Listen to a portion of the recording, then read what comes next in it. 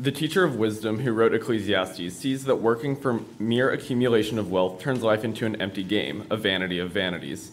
Nevertheless, he asserts in the next verse, it is good to find enjoyment in one's work because such enjoyment is a gift from God. Vanity of vanities, says the preacher, vanity of vanities. All is vanity. I, the preacher, have been king over Israel and Jerusalem, and I applied my heart to seek and to search out by wisdom all that is done under heaven. It is an unhappy business that God has given to the children of man to be busy with. I have seen everything that is done under the sun, and behold, all is vanity and a striving after wind.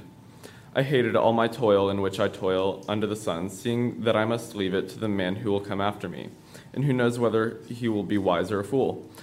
Yet he will be master of all for which I toiled and used my wisdom under the sun. This is also vanity. So I turned about and gave my heart up to despair over all the toil of my labors under the sun, because sometimes a person who has toiled with wisdom and knowledge and skill must leave everything to be enjoyed by someone who did not toil for it. This is also vanity and a great evil. What has a man from all the toil and striving of heart with which he toils beneath the sun? For all his days are full of sorrow, and his work is a vexation. Even in the night his heart does not rest. This is also vanity. There's nothing better for a person than that he should eat and drink and find enjoyment in his toil. This also I saw is from the hand of God. For apart from him who can eat or who can have enjoyment. For to the one who pleases him, God has given wisdom and knowledge and joy, but to the sinner he has given the business of gathering and collecting, only to give to one who pleases God. This is also vanity and a striving after wind. This is the word of the Lord. Thanks be to God. Make a joyful noise to the Lord, all the earth. Serve the Lord with gladness. Come into his presence with singing. Know that the Lord, he is God. It is he who made us, and we are his. We are his people and the sheep of his pasture. Enter his gates with thanksgiving and his courts with praise. Give thanks to him, bless his name, for the Lord is good, his steadfast love endures forever, and his faithfulness to all generations. Life in Christ includes a radical reorientation of our values. Just as the newly baptized shed their old clothes in order to put on new garments, so Christians are called to let go of greed and take hold of a life shaped by God's love in Christ. If then you have been raised with Christ, seek the things that are above, where Christ is, seated at the right hand of God. Set your minds on things that are above, not on things that are on earth. For you have died, and your life is hidden with Christ in God. When Christ, who is your life, appears, then you also will appear with him in glory. Put to death, therefore, what is earthly in you: sexual immorality, impurity, passion, evil desire, and covetousness, which is idolatry. On account of these, the wrath of God is coming. In these you too once walked when you were living in them. But now you must put them all away: anger, wrath, malice, slander, and obscene talk from your mouth. Do not lie to one another, seeing that you have put off the old self with its practices, and have put on the new self, which is being renewed in knowledge after the image of its creator. Here there is not Greek and Jew, circumcised and uncircumcised, barbarian, Scythian, slave, free, but in Christ is all and in all. The Holy Gospel according to St. Luke, the 12th chapter. Someone in the crowd said to him, "Teacher, tell my brother to divide the inheritance with me." But Jesus said to him, "Man, who made me a judge or an arbitrator over you?" Then he said to them, "Take care, be on your guard against all covetousness, for one's life does not consist in the abundance of his possessions." Then he told him a parable. He said, "The land of a rich man produced plentifully. And he thought to himself, 'What shall I do? For I have nowhere to store my crops.' And he said, 'I will do this. I will tear down my barns and build larger ones, and there I will store all my grain and my goods. And I will say to my soul, Soul, you have ample goods laid up for many years. Relax, eat, drink, be merry.' But God said to him, 'Fool, this night your soul is required of you, and the things you have prepared, whose will they be? So is the one who lays up treasure for himself and is not rich toward God.'" The gospel of our Lord. So since I was nervous, I turned to some commentaries in some places that would maybe give me some wisdom that was beyond myself, so I would get the best information, the best things to bring to my friends. So one of the books I had seen was called Preaching Luke's Gospel. It's a work that goes through the book of Luke. Richard Jensen is the man of the name who wrote this book. And he, when he looked at this chapter, he offered this wisdom to all those who were reading his book, the following words when we got to this particular lesson. He said this: "This week's text and the verses that follow it are downright un-American. What are we to do? We can avoid the hard work, the counter-cultural word. Doing so, however, is an outright betrayal of Luke's portrait of Jesus. We can preach on the topic head on and make it our own and give it all the gusto we have. In this approach, we risk alienating people not only from Jesus, but from us. The best approach might be to tell the story as it is. Put the hard words where they belong, on the lips of Jesus. The words do not need our explanation. They are already crystal clear. Let the Bible speak for itself. You then pray that the Holy Spirit apply this word to the manifold need of human hearts." End of quote.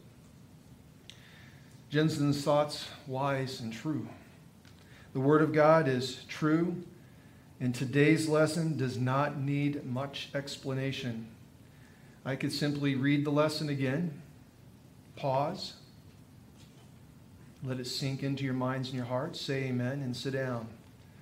I was thinking about doing that, and someone said, "No, Pastor, you might need to do more than that." So God help us. Here's what comes next. Grandma pulled out her game. It was a Monopoly game. She spreads it out on the dining room table. She invites her son Eric to come and sit down and play this game of Monopoly with her. Now, Grandma, she was a killer Monopoly player. She rolled those dice, started whipping around that board, buying up all the properties she needed to buy up. And in no time at all, her grandson is being slammed with the expenses. She's making money. He's paying out more money. And within a very short period of time, her grandson, he is bankrupt. Boom, game over. Eric asked after this game, he says, "Grandma, I like rematch. Can we play again?" "No, not for a while," she said.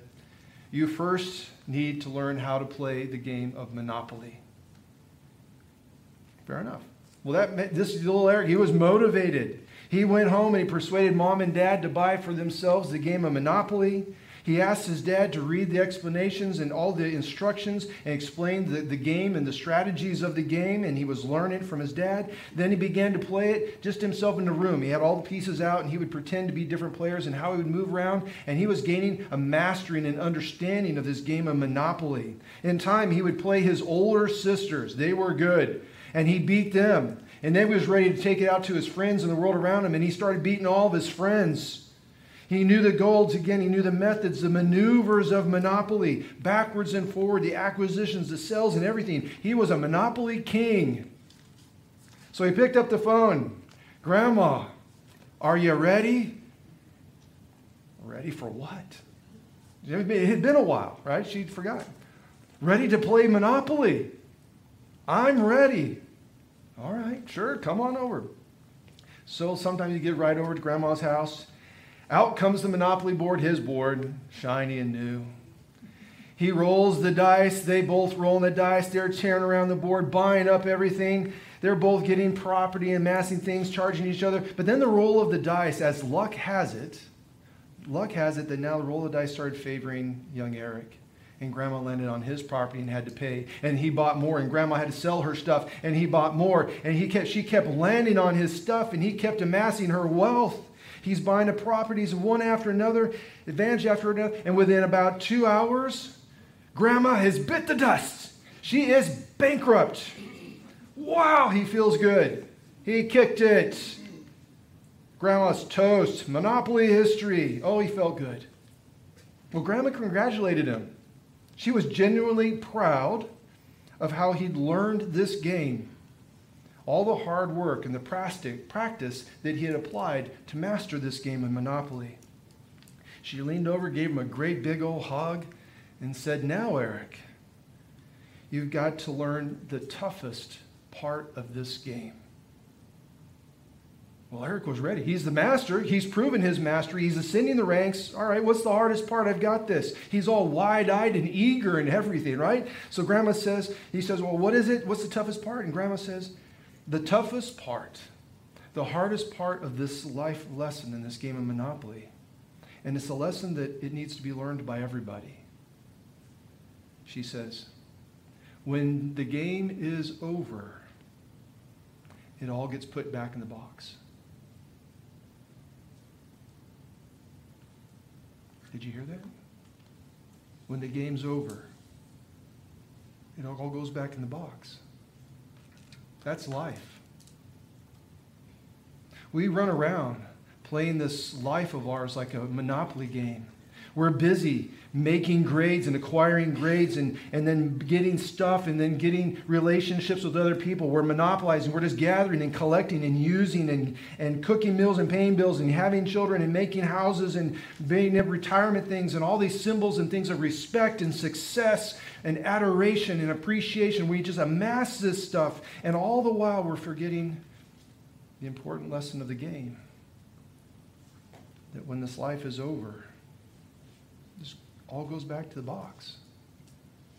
In fact, the day will come when we ourselves go into a box. 6 people will carry us in the box that contains us, what's left of us, from the mortuary, from the funeral place, inside of a sanctuary, carry us in, set us down, remember us for a time. 6 people carrying us in our box to the graveside, sink us into the dirt. Then they will come back to the church, eat their pimento cheese sandwiches, eat their chips, maybe ponder how they're going to use our stuff. Well, there was a man who was not really concerned with the needs of his brother. He was concerned with his own Monopoly game, his own conquest in acquiring his stuff. He's nameless in the parable. It's actually before the parable. He's part of the crowd. He's a nameless person, nameless faces. And he comes from the crowd, and Jesus' answer to the crowd is not reflected just to him. His answer is to the entire crowd. So when we read this lesson today about this young person who comes before Jesus, it's just not him, and it's just not that crowd. It's actually each one of us. This parable, though said to him, was said to everybody that day and everybody since that day. This man in the crowd wants Jesus to make his brother give him his brother's stuff. He's not thinking about his brother's wants or needs. He's just thinking about his. Maybe it was fair, maybe it wasn't. All we know is he's approaching Jesus because he wants something that he doesn't now have. And to that man, Jesus gives this parable. Jesus says, there was a man who thought he had what it took to be happy, and he had gathered it, and he had gathered in great abundance. He played the world's game well. He bought the right property. He worked the property with his God-given intellect, his God-given skills, and all of God's blessings upon that crops to grow year in, year out, to amass more and more wealth, to get bigger and bigger barns. And at one point he had it all because he'd used his strength and his skills and the blessings that God had put before him in this land, in nature's and the harvest, to have massive wealth. The property produced in abundance, and now he was rich. Now, Jesus doesn't say that he did anything wrong to get his riches. We can imagine him to be a hardworking person and a smart working person. And there's nothing that Jesus says is wrong with that. Tremendous good can and has been done by the intelligently blessed and the hardworking blessed, and those that just had fortune in this world blessed, to be used to help people and to promote the church and the work of the church to share the gospel. So then Jesus speaks, and there might be the problem. He reveals that this man, he doesn't have an abundance problem. He has a heart problem. The world's game of Monopoly has corrupted this successful, rich person. His heart and his sinful nature in his heart is now being revealed. I want you to listen to the words. I just picked out a couple of sentences, but listen to the pronouns. You ready? I will tear down my barns to build bigger ones. There I will store up my grain and my goods. And I will say to my soul, you have ample goods laid up for many years. Relax, eat, drink, be merry. A whole lot of inward turn, me, I, mine, self-focused. Exposures now of his thoughts and his motives are revealing that that's what he is. He's focused on himself. He's become numb and oblivious and detached from the blessings that God has given him. He's forgotten that everything he is and everything he has and all the stuff around him, people and stuff, they are all gifts and love gifts from their God to him. He's forgotten that. And in addition to that, he's blind to the relationships of people around him who might have need. And he has abundance, but he doesn't even see it anymore. His heart is off and he's being exposed. My barns, my stuff. And to that person, Jesus said some hard words. He says to this person, you fool. This night, your life will be demanded of you. And all this stuff, all the people you tried to possess and occupy, all the land you possess and occupy, all the storage of your grains and your wealth and your money and all the stuff that you've amassed and adored and stored, whose will it be? At this point in the gospel lesson, everybody is presented with that question. It is a moment that is very important, and it's a question very important for us who are surrounded by a creation and a world that is always drawing us to worship it and to hunger and thirst and have appetite, lusts, and passions for it. More for all of that stuff than God himself who loves us in perfection. And so to us, Jesus presents a question. If your body, if my body, dies between now and tomorrow morning, what treasure do we have going forward? Be sure, again, remind us that we do go forward. The part of us that's alive, while our bodies go back to the dirt, we're alive, and we go back, we go someplace. So now as you go forward, what treasure do you go with? In other words, what in this life is worth saving? What in this life is worth saving? The fool, the man who is lost in the vanity and the consumption and the distractions of this world, he's in one place. That is directly being contrasted by Jesus, the Son of God himself. Because Jesus' answer to us is unique and it's powerful, and he doesn't say it with his words. He says it with his very life. He says in this, God has built this big universe, and I was there when it was born. I was there the day that the sun broke forth and the earth was formed. I was there the day when the tides stopped at the earth and said, this far and no farther. I was the day when life came to the oceans and life came to there. And I came to this earth not to acquire any of that stuff. I didn't come here to amass things and control peoples, to master material possessions. That's not what Jesus came for. Jesus did not shed his sweat and his blood or his tears for objects that will satisfy his personal lusts and his addictions and his appetites. Jesus came and did all that he did, not for the stuff, but for us. For you personally and individually, for me. Individually. These children, these individuals, we are the treasure that's worth living for, and we are the treasure that is worth dying for, and we are the treasure that is worth saving. To answer that question, what in this life is worth saving? We are worth saving. So to us, Jesus came, saving, paying the price on a cross to buy us out of this place we've sold ourselves into, and providing a personal living example of what a blessed and truly holy living life is like. As you remember Jesus, he didn't have a house. He might have had a pair of sandals and one set of clothes. That's it, that's stuff. Other than that, he had his friends and his family, us, the beloved. The question, children of God, what is worth saving in this life? Jesus says, you are. And today he has us consider hearing that to be true, that you are worth saving. And he does so. And in addition to that, the people that aren't in here today, the ones who are just busy with all the distractions and the consumptions and the lusts and the appetites of the world that are out there, making sure that they're fit and they're sunny and they're fish and all the stuff that's out there, we got to get them home so they can hear this truth. Yes, enjoy that, but God first. That stuff comes second. That stuff's not criticized. It's the order of which it's loved, which is criticized. And they got to hear the truth so they can move from slavery to freedom. The answer in the gospel lesson, Jesus says, what is worth saving? Us and the people around us.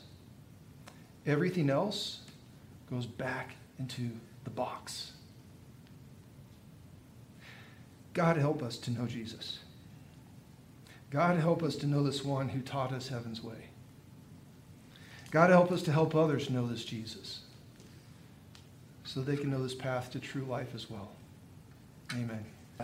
Do you believe in God the Father? And you'll say, I believe in God the Father Almighty, creator of heaven and earth. And do you believe in Jesus Christ, the Son of God?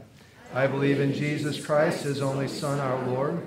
He was conceived by the power of the Holy Spirit and born of the Virgin Mary. He suffered under Pontius Pilate, was crucified, died, and was buried. He descended into hell. On the third day he rose again. He ascended into heaven and is seated at the right hand of the Father. He will come again to judge the living and the dead. And do you believe in God the Holy Spirit? I believe in the Holy Spirit, the holy Christian church, the communion of saints, the forgiveness of sins, the resurrection of the body, and the life everlasting. Amen. Let us pray. Heavenly Father, we thank you for all your good gifts, home and family, food and clothing. We confess our deep daily dependence on you. We ask that you don't give us everything we want, because we frequently want in error or want too much. We ask that you give us what we need and those things that you know are good for us. Lord, in your mercy, hear our prayer. Father, you also give us opportunity to feed those who have no bread in a world in which there is more than enough. Lead your church in paths of service for those who are poor and hungry. Help us feed them and raise them to self-sufficiency. Lord, in your mercy, hear our prayer. Father, we pray for the leaders of our nation and of all the nations of the world, that they may know your holy will and lead according to your holy will. Watch over our troops and workers overseas. Guard innocent people in harm's ways. Bring an end to war and terrorism. Establish your kingdom, your joy, your hope, and your peace. Lord, in your mercy, hear our prayer. We thank you for celebrations, birthdays, and anniversaries, and comfort those who grieve.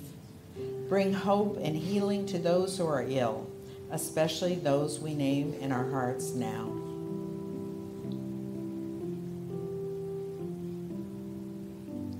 Lord, in your mercy, hear our prayer. And Heavenly Father, help your church be a beautiful reflection of you and your kingdom. Empower us to pray with persistence. Empower us to live in holiness and to trust you completely. Into your hands we commend ourselves, and all we pray. We boldly approach you in prayer in the name of your Son, Jesus. Amen.